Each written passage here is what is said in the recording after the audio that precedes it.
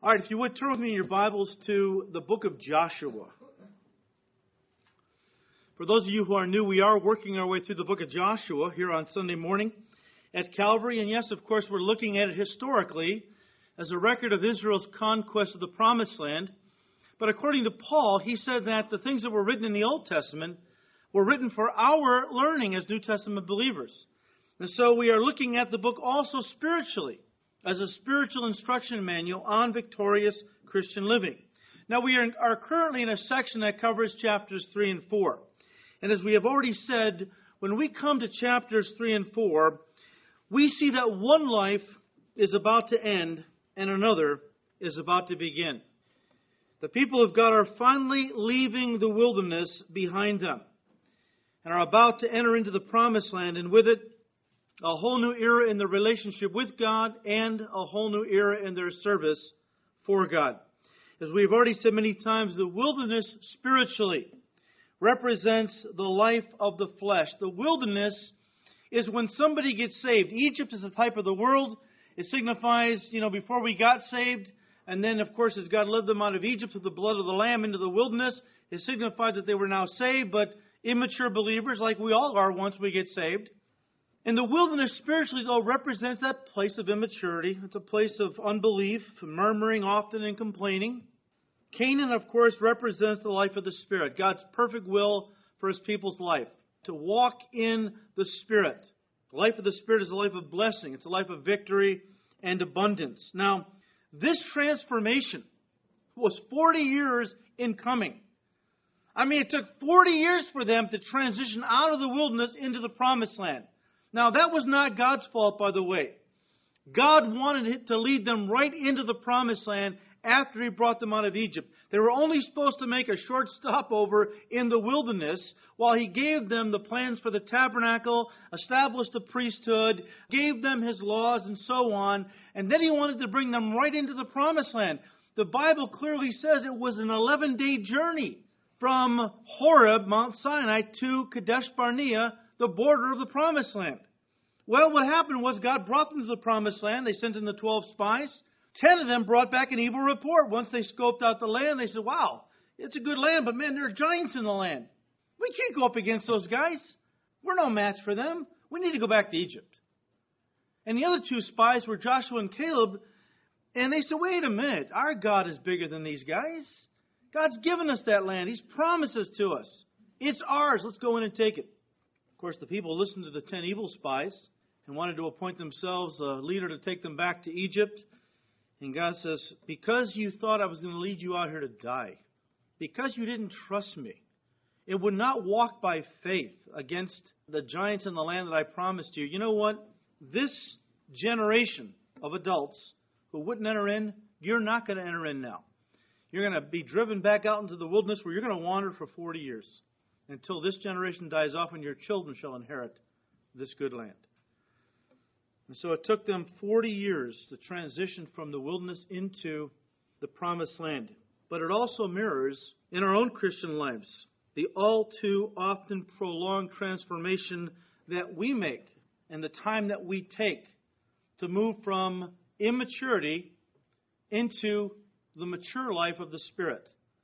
Look, the time it takes you to move from the wilderness in your own Christian life into the life of the Spirit is totally and entirely up to you.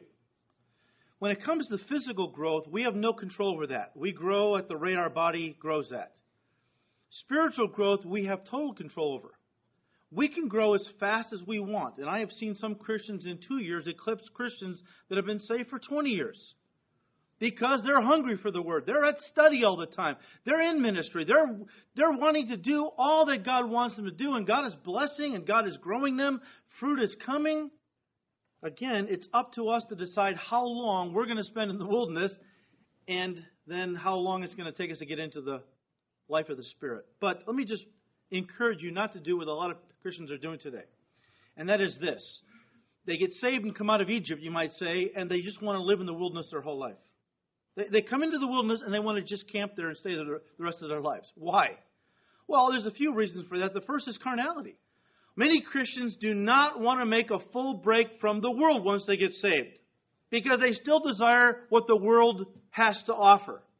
So you think about it. Egypt represents the world, our old life before we got saved. Canaan, well, that represents God's perfect will for our lives as believers, a life of obedience and surrender, etc. What's in between Egypt and Canaan? The wilderness. And if you want to hang on to both, where are you going to camp? You're going to camp at the midpoint, right? You're going to camp in the wilderness, and you're going to try to hold on to the world with one arm and to the Lord with the other. You're going to try to serve two masters. But what did Jesus say with regard to that? It is what? Impossible. You cannot serve two masters. You will ultimately serve one or the other, but not both. And let me put it to you this way. If it's a competition between the world and walking in the Spirit, guess who's going to lose every time? Because the world promises you instant gratification. The world is going to give you what you want right now to make you happy. God says, look, if you're going to follow me and walk in the Spirit, you're going to have to defer a lot of your happiness and joy until heaven. Because right now you're going to be persecuted. You're going to be, you're going to have hardship. It's not easy walking in the Spirit. You're going to have enemies. Jesus said the world loved you because you're of the world. But they've hated me. They're going to hate you also. The second reason many Christians decide to live in the wilderness, as opposed to entering into their own personal promised land of blessing and victory in their own life, is again, and I just touched on it, because that life is a life of faith, and it's not easy to live by faith. In fact, it's very difficult. Look, it's much easier to play it safe and hang out in the wilderness, all right, where, there are very few challenges that require faith, and where a Christian, can control their lives as opposed to turning complete control of their life over to God. See, the life of the Spirit, guys, as we've already said, is a life of total surrender. When you talk about walking in the Spirit, walking in God's perfect will for your life, guess what? It's all about you letting go and letting God take over. See, the problem is, and here's a concept that many Christians have. When they get saved and they say things like, well, Jesus is my co-pilot. What that says to me is, I want to be in the driver's seat, but I want Jesus next to me to bless every direction and every road I want to go down. If that's where you are, guess what? You're going to be driving around that wilderness for a long time. Because as long as you're in the driver's seat, you're never going to enter the life of the Spirit. And in fact, don't even let Jesus sit in the driver's seat and you sit next to him and be his co-pilot. Get in the back seat, get in the trunk. Let him direct you and take you where he wants you to go. Stop interfering with what he wants to do in your life. Just submit to it. Oh, but I'm scared. Well, what if he doesn't lead me where I want to go? Maybe he won't. But where he leads you is going to be better. You have to trust him, though. Oh, I don't know if I can do that. Well, that's why you stay in the wilderness. But as I said, the wilderness life is a life of compromise, complacency, and comfort, as opposed to the life of the Spirit, which is a life of obedience, surrender, commitment, and faith. Of course, as I've already said, walking in the Spirit every day is not an easy life. God never said it would be. Where do we ever get this idea that if I walk with God, things are going to be great all the time? The life of the Spirit is the most blessed life there is.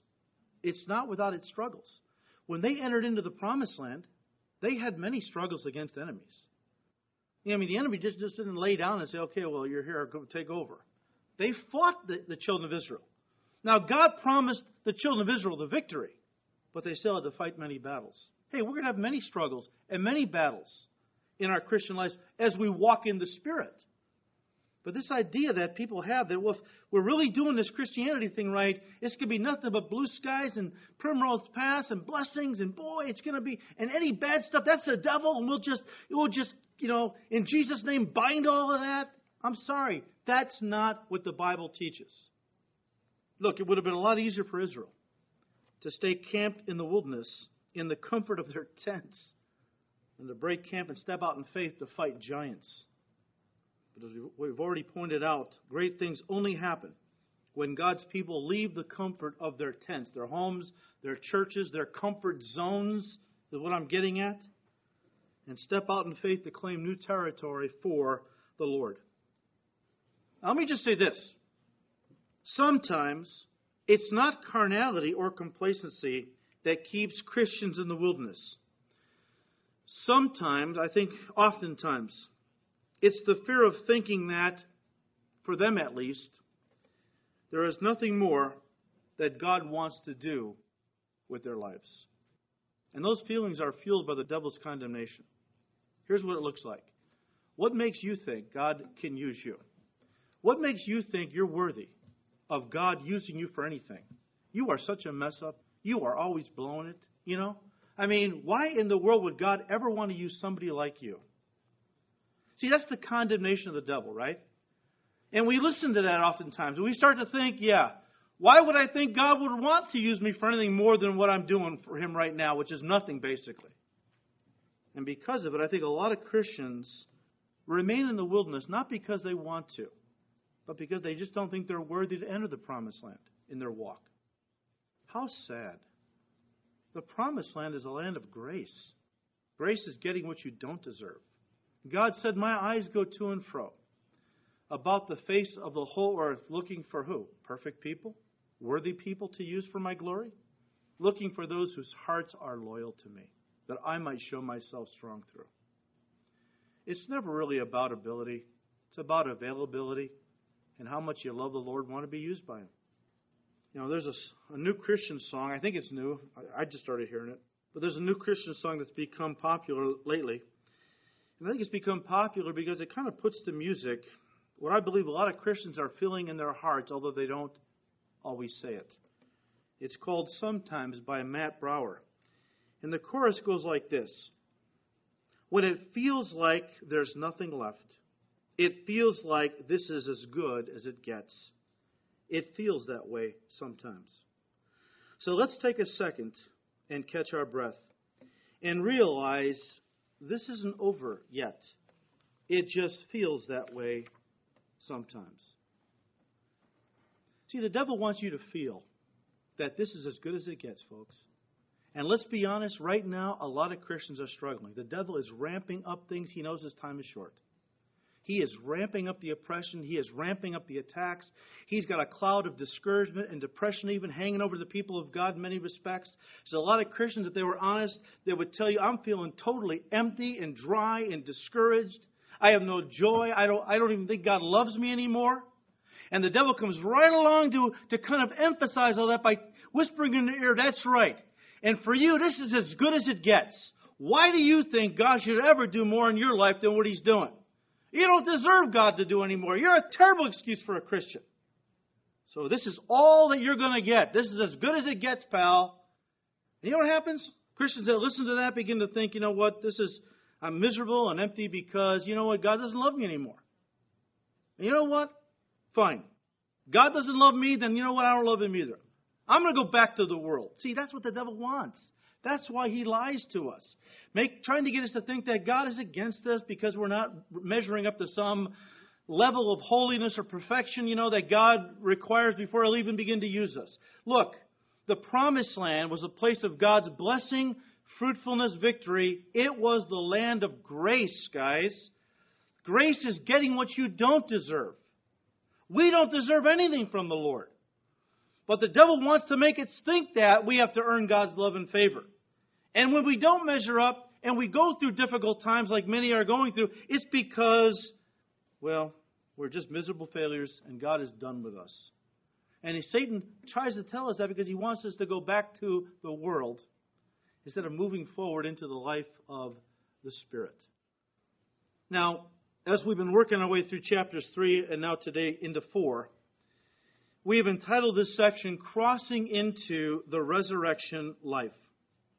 And I want you to understand once more that entering into the life of the Spirit, or as some have called the resurrection life, is something that can only be entered into by faith, because it's a supernatural life. I really think that God was trying to communicate in part to His people that crossing into the promised land was going to be only accomplished through God's power, through their faith.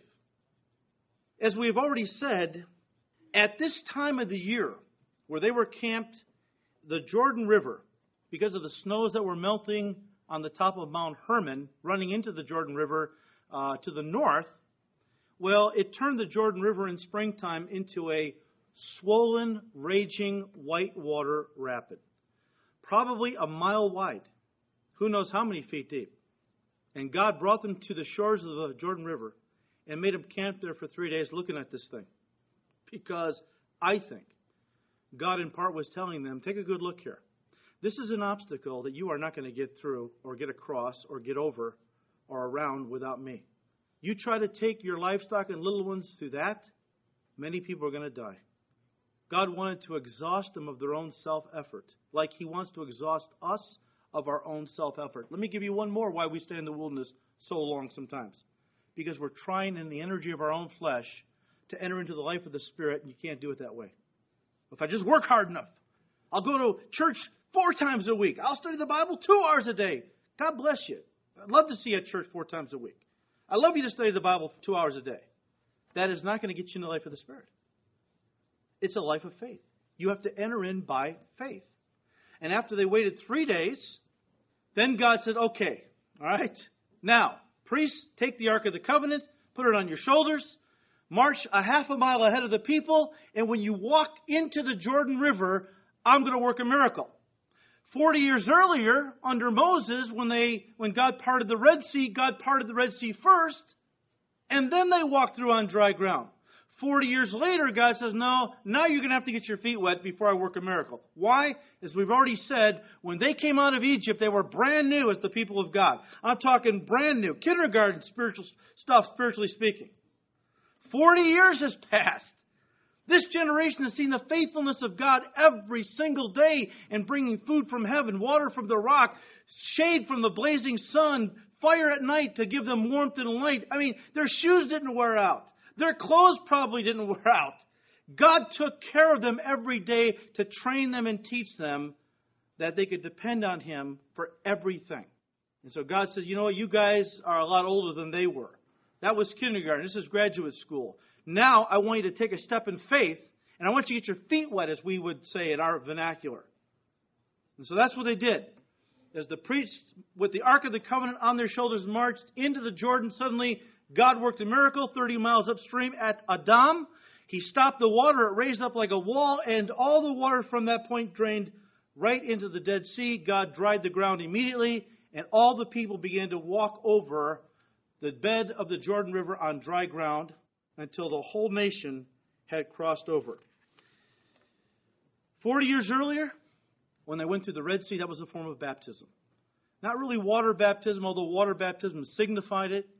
It signified the baptism that Paul talked about in 1 Corinthians 12:13. For by one Spirit we've all been baptized into one body. That's not water baptism. That's the baptism of salvation. The instant you put your faith in Christ, you are taken by the Spirit, placed or immersed into the body of Christ. Baptism means to immerse. They were saved. But this is a different baptism. This is a baptism that precedes the service and the warfare they were going to enter into against the enemy in the Promised Land. What did Jesus say this baptism was? He said, go back to Jerusalem until you are endued with power from on high. For John truly baptized you with water, but you shall be baptized with the Holy Spirit not many days from now. And when the Holy Spirit comes upon you, then you're going to receive the dynamic power to be witnesses for me in Jerusalem, Judea, Samaria, and unto the uttermost parts of the earth. So right here, this Jordan crossing signifies another kind of baptism. But this one is not the baptism of salvation. It's the baptism of service, or what we would call the baptism with the Holy Spirit. An empowering for the work that God was wanting to do through them from this point on. Now, let me just say this. As we have kind of built the last 4 messages around what we have called the preparation for entering into the life of the Spirit. Yes, it's by faith. But there are some things that we need to do also. We've listed these, and I'm not going to go through and explain them again. But they come out of this section. End of chapter 2, last few verses, chapter 3, and into chapter 4. There are 6 principles that we need to do to prepare for the life of the Spirit. We need to cling to God's promises. Secondly, we need to depend on God's power.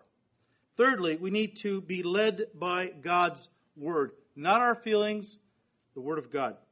Fourth, we need to sanctify ourselves. We looked at what that meant last time. And then, of course, we need to finally then step out in faith. And we've talked about that already. How they stepped out in faith and God worked a miracle. But only after God told them, okay, now step out in faith.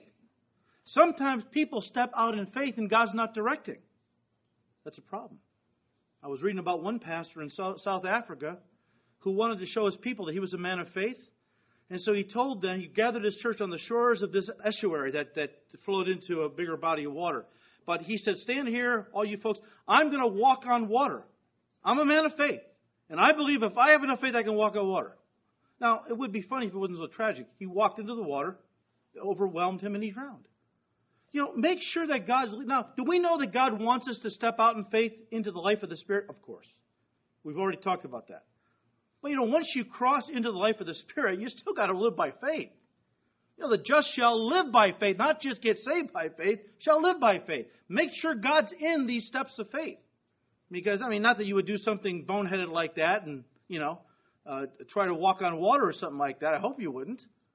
But there's a lot of other things you could do in the name of faith, quote unquote, that God's not leading you to do. Well, all right. The sixth one, and what we're going to look at today, is that you need to then, after you sanctify yourself, step out in faith, you need to reckon the old life dead. Reckon the old life dead. Now, let me just back up. Let's just rewind just a little bit. Before they crossed over, as we said, they camped for 3 days looking at that Jordan River. And this is before God told them what he was going to do. At this point, they're just looking at this thing going, what in the world? They can see the promised land beyond the Jordan. Here they were on the wilderness side of the Jordan thinking, how are we going to ever get across this thing? We can see the promised land, but we can't reach it. See, the only thing standing between them and the promised land was the Jordan River. And we've already talked about how that, practically speaking, the Jordan could represent anything standing in our way from entering into all the fullness that God wants to give to us. You might say our personal Canaan or promised land. Every one of us has a path that God wants to lead us down. I believe God has got a personal path for each of our lives. If you will seek him, he will reveal that path to you step by step. David said, lead me in the right path, or the Lord leads me in the right paths. Paul said in Acts 20, verse 24, I want to finish the course, my path, my ministry that God has laid out for me. But every once in a while, as you are seeking to walk the path, and it's ministry, it's different things, to walk the path that God has chosen for your life, every once in a while, there's going to be an obstacle that's going to stand there to try to keep you from going on. It takes many different forms, guys. Sometimes it's just the fear of trusting God completely, as we've said. Fear keeps a lot of Christians from moving forward. Because the life of the Spirit is the life of faith. Walking by faith is often not easy, especially because the more you walk with God by faith, the bigger the obstacles get. As your faith grows, he tests it all the more with bigger obstacles. And so it requires more faith. It gets a little scarier to keep walking with God as new challenges arise, new obstacles. God's telling you to go forward, but there's always something standing in the way. It could be fear of going any further, trusting God with all your heart. It could be carnality, as we have said, complacency, selfishness, pride, an unforgiving heart. It could be different things. But spiritually speaking, and we did bring this out too, spiritually speaking, there was another reason why God made them wait there by the Jordan River for 3 days before bringing them through it into the land of Canaan. Now, don't lose me. I'm going to tell you what it is, and at first you're going to go, I can't see it. Boy, you're reaching on this one. Well, let me show you what I'm talking about. I believe those 3 days that they waited there before God parted the Jordan River and led them into Canaan, I believe those 3 days correspond spiritually to the 3 days that Jesus Christ was dead and buried in the tomb before he rose from the dead. And I believe the Holy Spirit is teaching us this principle right here. He's teaching us that death, and in our case it's the death of self, always precedes the resurrection life, which is what Canaan represents. We could say it this way, that Calvary always precedes Resurrection Sunday, right? And what precedes Calvary? Well, the Garden of Gethsemane, where Jesus said, not my will, but thy will be done. And then he went to the cross and died before he could ever be raised again in resurrection power and life.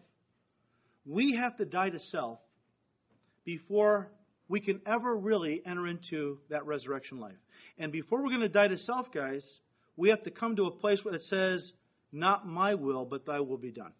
Or else we're not going to do it. See, that's the language of Canaan. Not my will, but thy will be done. The language of the wilderness is not your will, but my will be done. Lord, this is what I want. Now, come on. Come on now. If you love me, you'll do this for me. And if you don't, murmuring and complaining and griping and so on and so forth that a lot of Christians do. So this is an important principle, that death always precedes the resurrection life which Canaan represents. Now, for this, I want you to turn to chapter 4, and I want to just read the first 9 verses.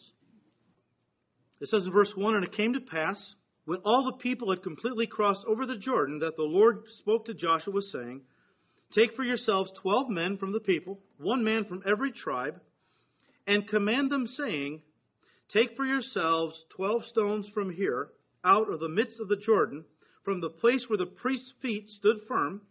You shall carry them over with you and leave them in the lodging place where you lodge tonight. Then Joshua called the 12 men whom he appointed from the children of Israel, 1 man from every tribe.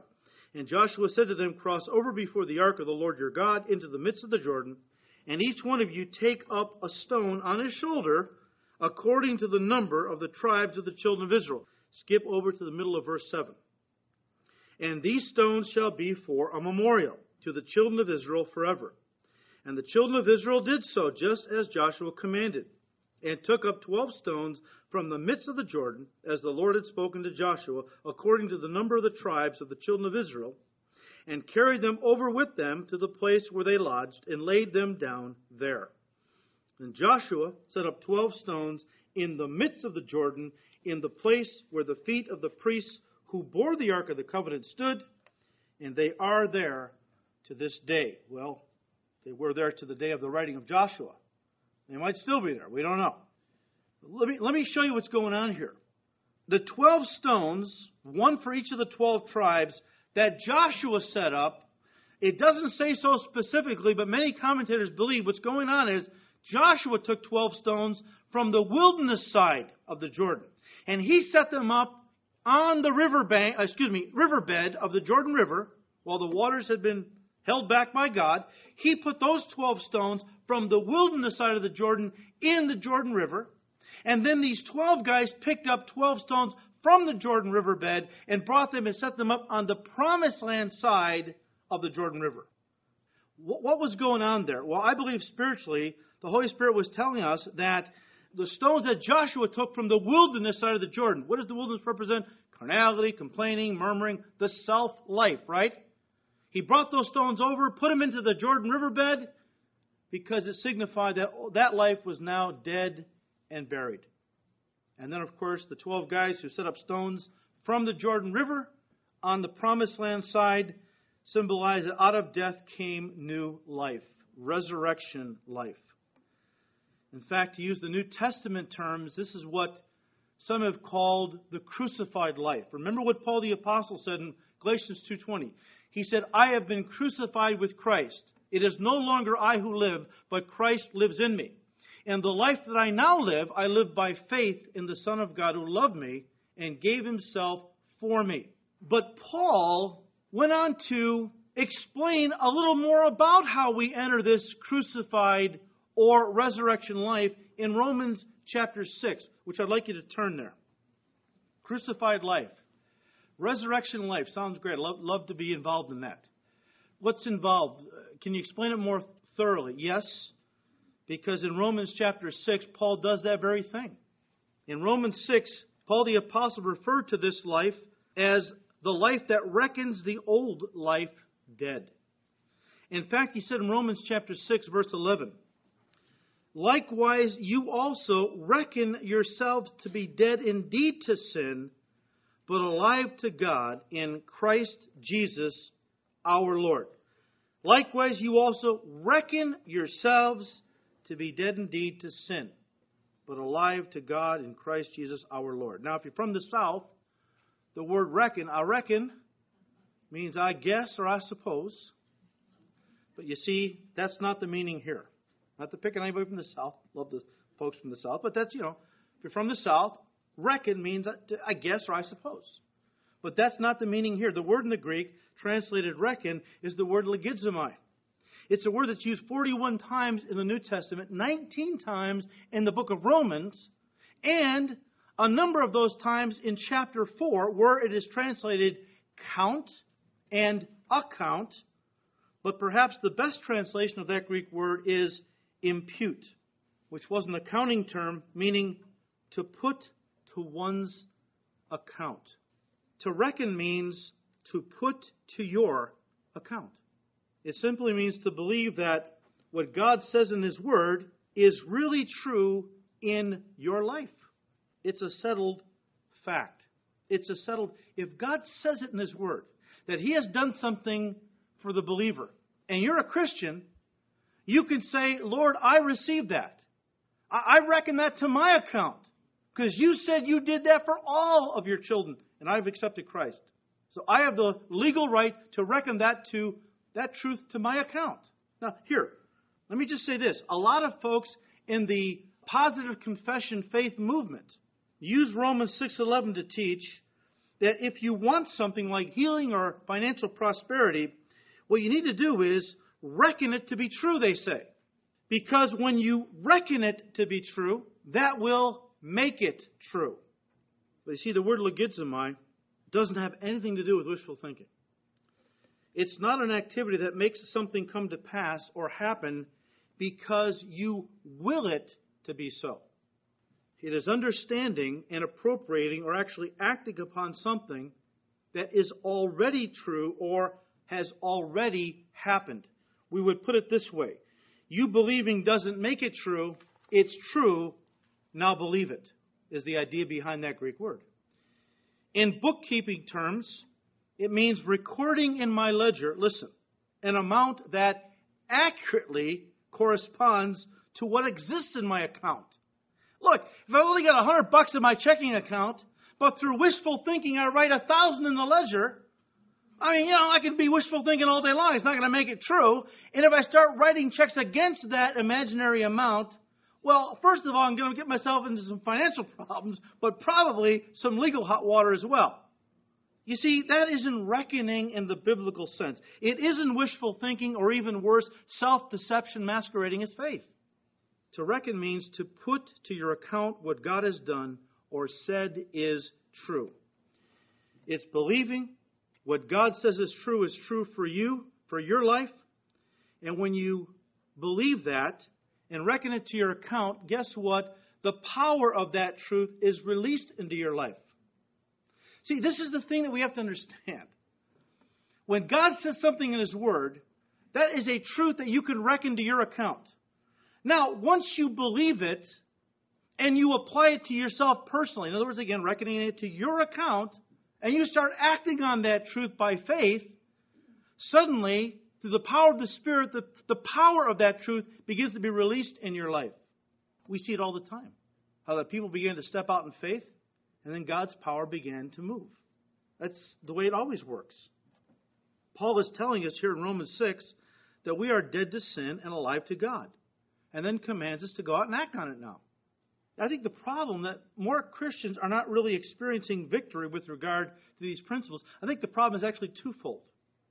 First, the Bible tells us that we died to sin once we got saved. It doesn't tell us that sin died to us. What do I mean? Well, victory for the Christian doesn't come automatically. We have to do certain things.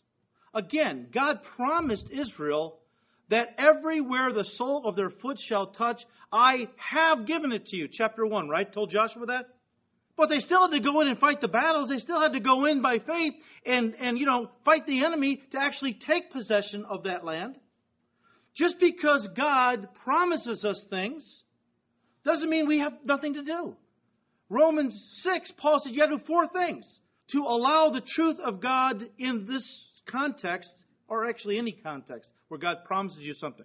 If you want it to be a reality in your life and that power of that truth to be released into your life, you got to do 4 things. First of all, you got to know. Verses 3, 6, and 9, he tells us in Romans 6.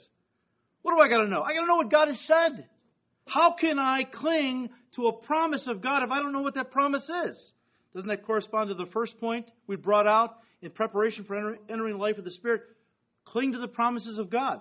I can't do that unless I know what they are. That's why it's important to study God's Word. I've got to know what God has promised. Secondly, I've got to reckon it. In other words, apply it to my account by faith. Thirdly, I need to present myself, verse, 13. present myself to God as an instrument of righteousness. And then, at the end of chapter 6, and then I need to obey all that God has said. Now look, it's not enough to just know what God has promised and even reckon it to your account if you don't step out at one point and say, well, God, here I am. I'm presenting myself to you. I want these truths to become a reality in my life. Lord, here I am. Use me. So we have things that we need to do if we're going to really see the victory and blessings in our life. Secondly, though, listen, reckoning is a non-emotional experience. The reckoning the Bible talks about here is a non-emotional experience. In fact, we get our word logical from the Greek word logizomai. Let me say it again. Reckoning is a non-emotional experience. And we often use it as opposed to emotion, right? We say, oh, they're thinking logically now, not emotionally. See, those two concepts are really at other ends of the spectrum. But here's the deal.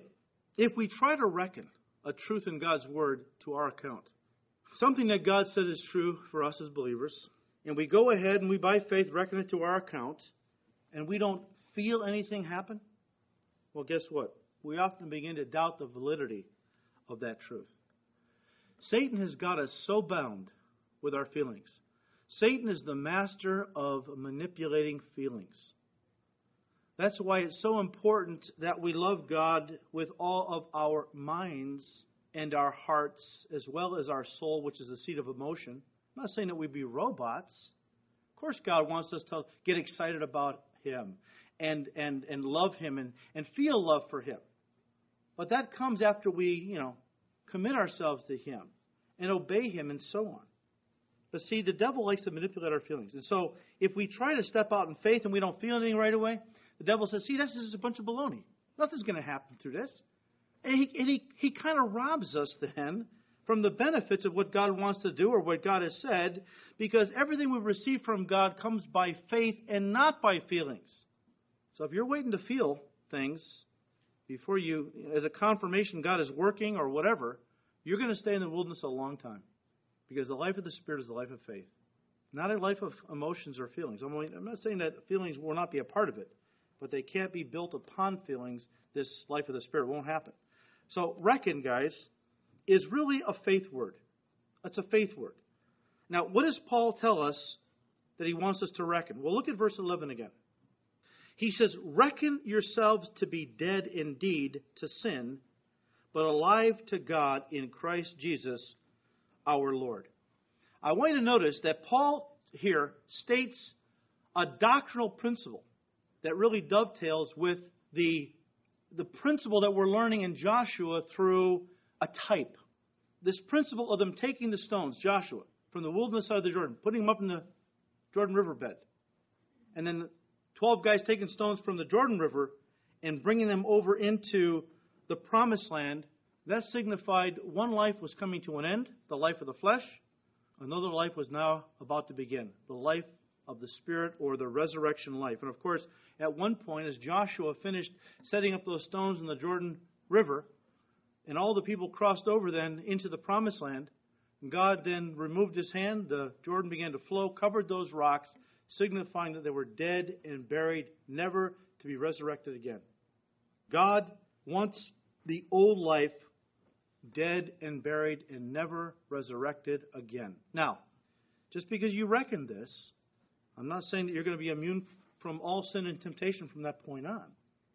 I'm not saying you're never going to sin again. I'm just saying this is the first step in the life of the Spirit, is that you reckon the old life dead so that it's dead and buried. And from that point you move forward. The devil's still going to tempt you. But you see, the idea is that when you're dead to self, the Spirit of God gives you such grace. You walk in the Spirit, you won't fulfill the lust of the flesh, Paul said. Let me just once again read verses 11 and 12, and we'll bring this to a close. Where Paul said in Romans 6, likewise you also reckon yourselves to be dead indeed to sin, but alive to God in Christ Jesus our Lord. Therefore, now he's going to draw from what he has just said. Or we could say, according to what you now know and believe to be true in your life, Paul says, therefore, do not let sin reign in your mortal body, that you should obey it in its lusts. You can let sin take control of you again. See, when I say the old life is dead and buried, never to be resurrected again, I'm assuming you don't want to resurrect it. It doesn't mean you can't resurrect the old life if you want to, because Paul did say if once you're delivered from sin and you get involved with that sin again, it's going to take control of you again. Once you enter into the life of the Spirit, which, by the way, as we're going to see in a couple weeks, when you compare the life of the Spirit, the life they experienced in Canaan, with what they had experienced in the wilderness, folks, there is no comparison. I'm convinced once a Christian who has lived in the wilderness all their life spiritually finally begins to walk in the Spirit and taste what that life is all about, you're never going to want to go back to the old life. And the devil can't force you to.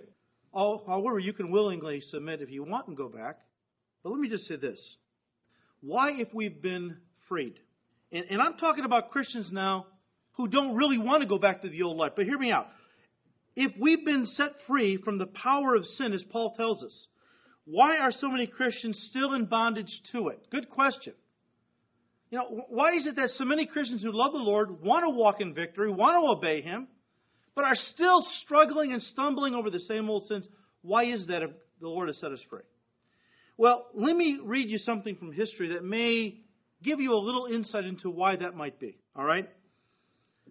The author who wrote this said, and I quote, "On New Year's Day, 1863, the Emancipation Proclamation was publicly stated. And on December 18th, 1865, the Constitution of the United States officially abolished slavery in our country. The word swept across Capitol Hill and down into the valleys of Virginia and the back roads of the Carolinas. It reached into the plantations of Georgia and Alabama and Mississippi and Louisiana. Headlines of newspapers in almost every city read, 'Slavery legally abolished.' However, the author went on to say something happened that many would never have expected. He said, the vast majority of the slaves in the South who were legally freed continued to live on like slaves. Most of them went right on living as though nothing had happened. Though free, they virtually lived unchanged lives throughout the entire Reconstruction period. Many Christians are like those Civil War slaves. They have been emancipated. They have been set free from the bondage of Satan and sin by the greatest emancipator who's ever lived, Jesus Christ. And yet they continue to live under bondage. They continue to live like slaves. Either they have never been taught they've been set free, or they have not reckoned it to their account. D.L. Moody, who was alive during the Civil War period, ministered to a lot of the guys at that time. D.L. Moody used to speak of an old black woman in the South following the Civil War. Being a former slave, she was confused about her status and asked, that's what she asked Moody. She said, "Now, is I free or been I not? When I go to my old master, he says I ain't free. And when I go to my own people, they say I is. I don't know whether I'm free or not. Some people told me that Abraham Lincoln signed a proclamation, but Master says he didn't. He didn't have any right to." End quote. Well, of course our old master, the devil, is going to tell us that we haven't been set free. Jesus Christ hasn't the authority or the power to do that. You've been mine all your life, the devil tries to tell us. Listen, don't listen to those lies. Know what God has said, believe, reckon it to your account, and act on what God has told you in His Word, and you will be free indeed. If you continue in my word, Jesus said, you are my disciples truly, and you shall know the truth, and the truth will set you free. Just once more, Romans 6. This time verses 3 and 4 as we just wrap it up. Paul said, "Or do you not know that as many of us as were baptized into Christ Jesus were baptized into His death? Therefore we were buried with Him through baptism into death, that just as Christ was raised from the dead by the glory of the Father, even so we also should walk in newness of life." Now, did you get that? That is all by faith, guys. That when I put my faith in Christ and identify with Him, in some way I don't fully understand, because He was crucified, He was buried, and He rose from the dead, spiritually, I am the beneficiary of all that too.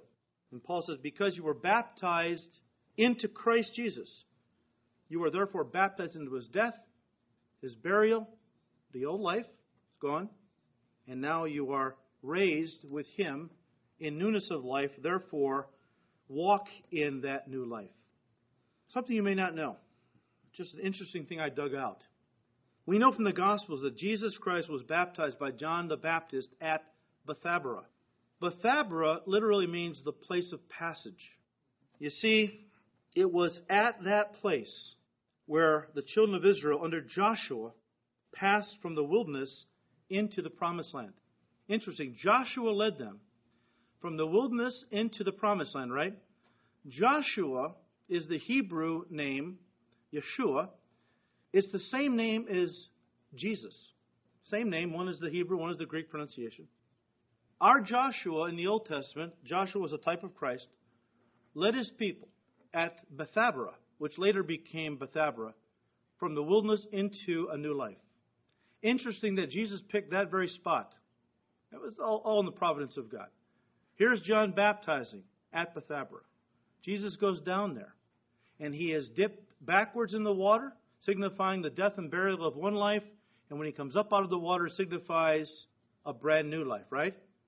Of course, that only symbolized a reality that would take place about 3 years later, when he was actually crucified, buried, and literally rose from the dead. How do we enter into all of that? By faith. By faith. You see, it's only when you identify with Jesus by faith in his death, burial, and resurrection that you're going to be able to pass from the wilderness into the resurrection life. Listen, too many Christians are consumed with the how of victory. The how of victory. They're looking for secrets, methodologies, programs. Just give me a book, man. Give me a teaching. Give me a seminar.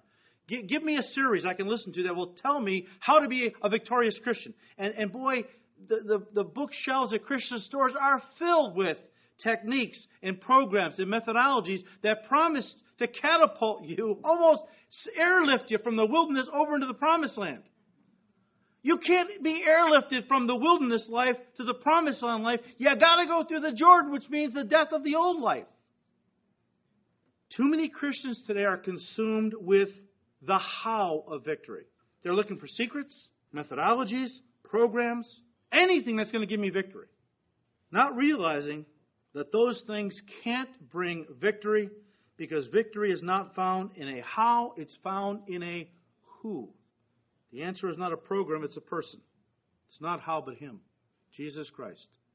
Honestly, you want to walk in newness of life, you've got to do what Paul said, the life I've been crucified with Christ.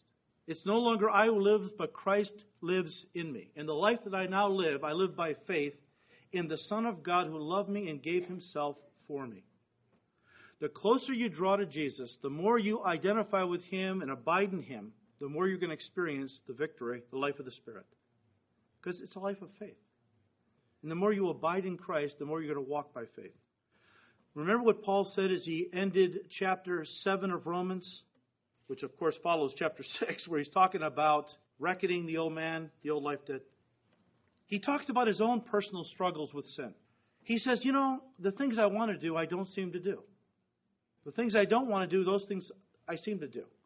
Oh, wretched man that I am, who will deliver me from this body of death? Anybody ever been there?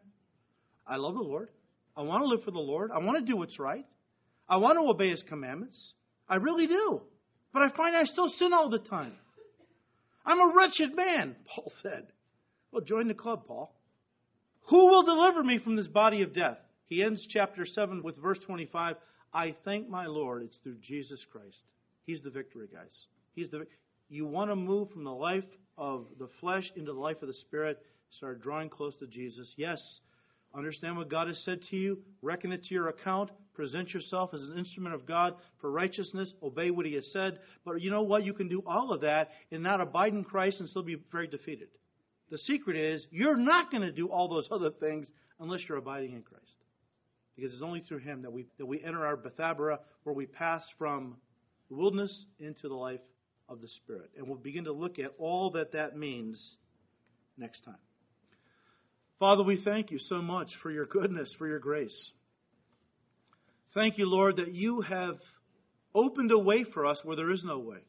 First of all, you brought us out of Egypt, the world. You saved us.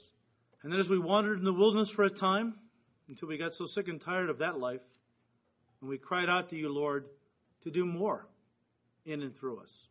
Well then, Lord, as you began to lay upon our hearts the need for faith and just to trust you, as we abide in our Savior, Jesus Christ, a wonderful thing begins to happen. We begin to move from the life of carnality into the life of victory.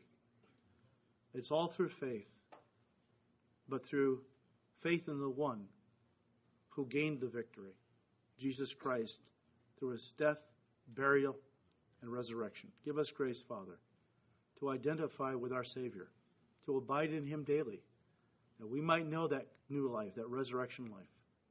Father, we thank you. We ask all these things in Jesus' name. Amen.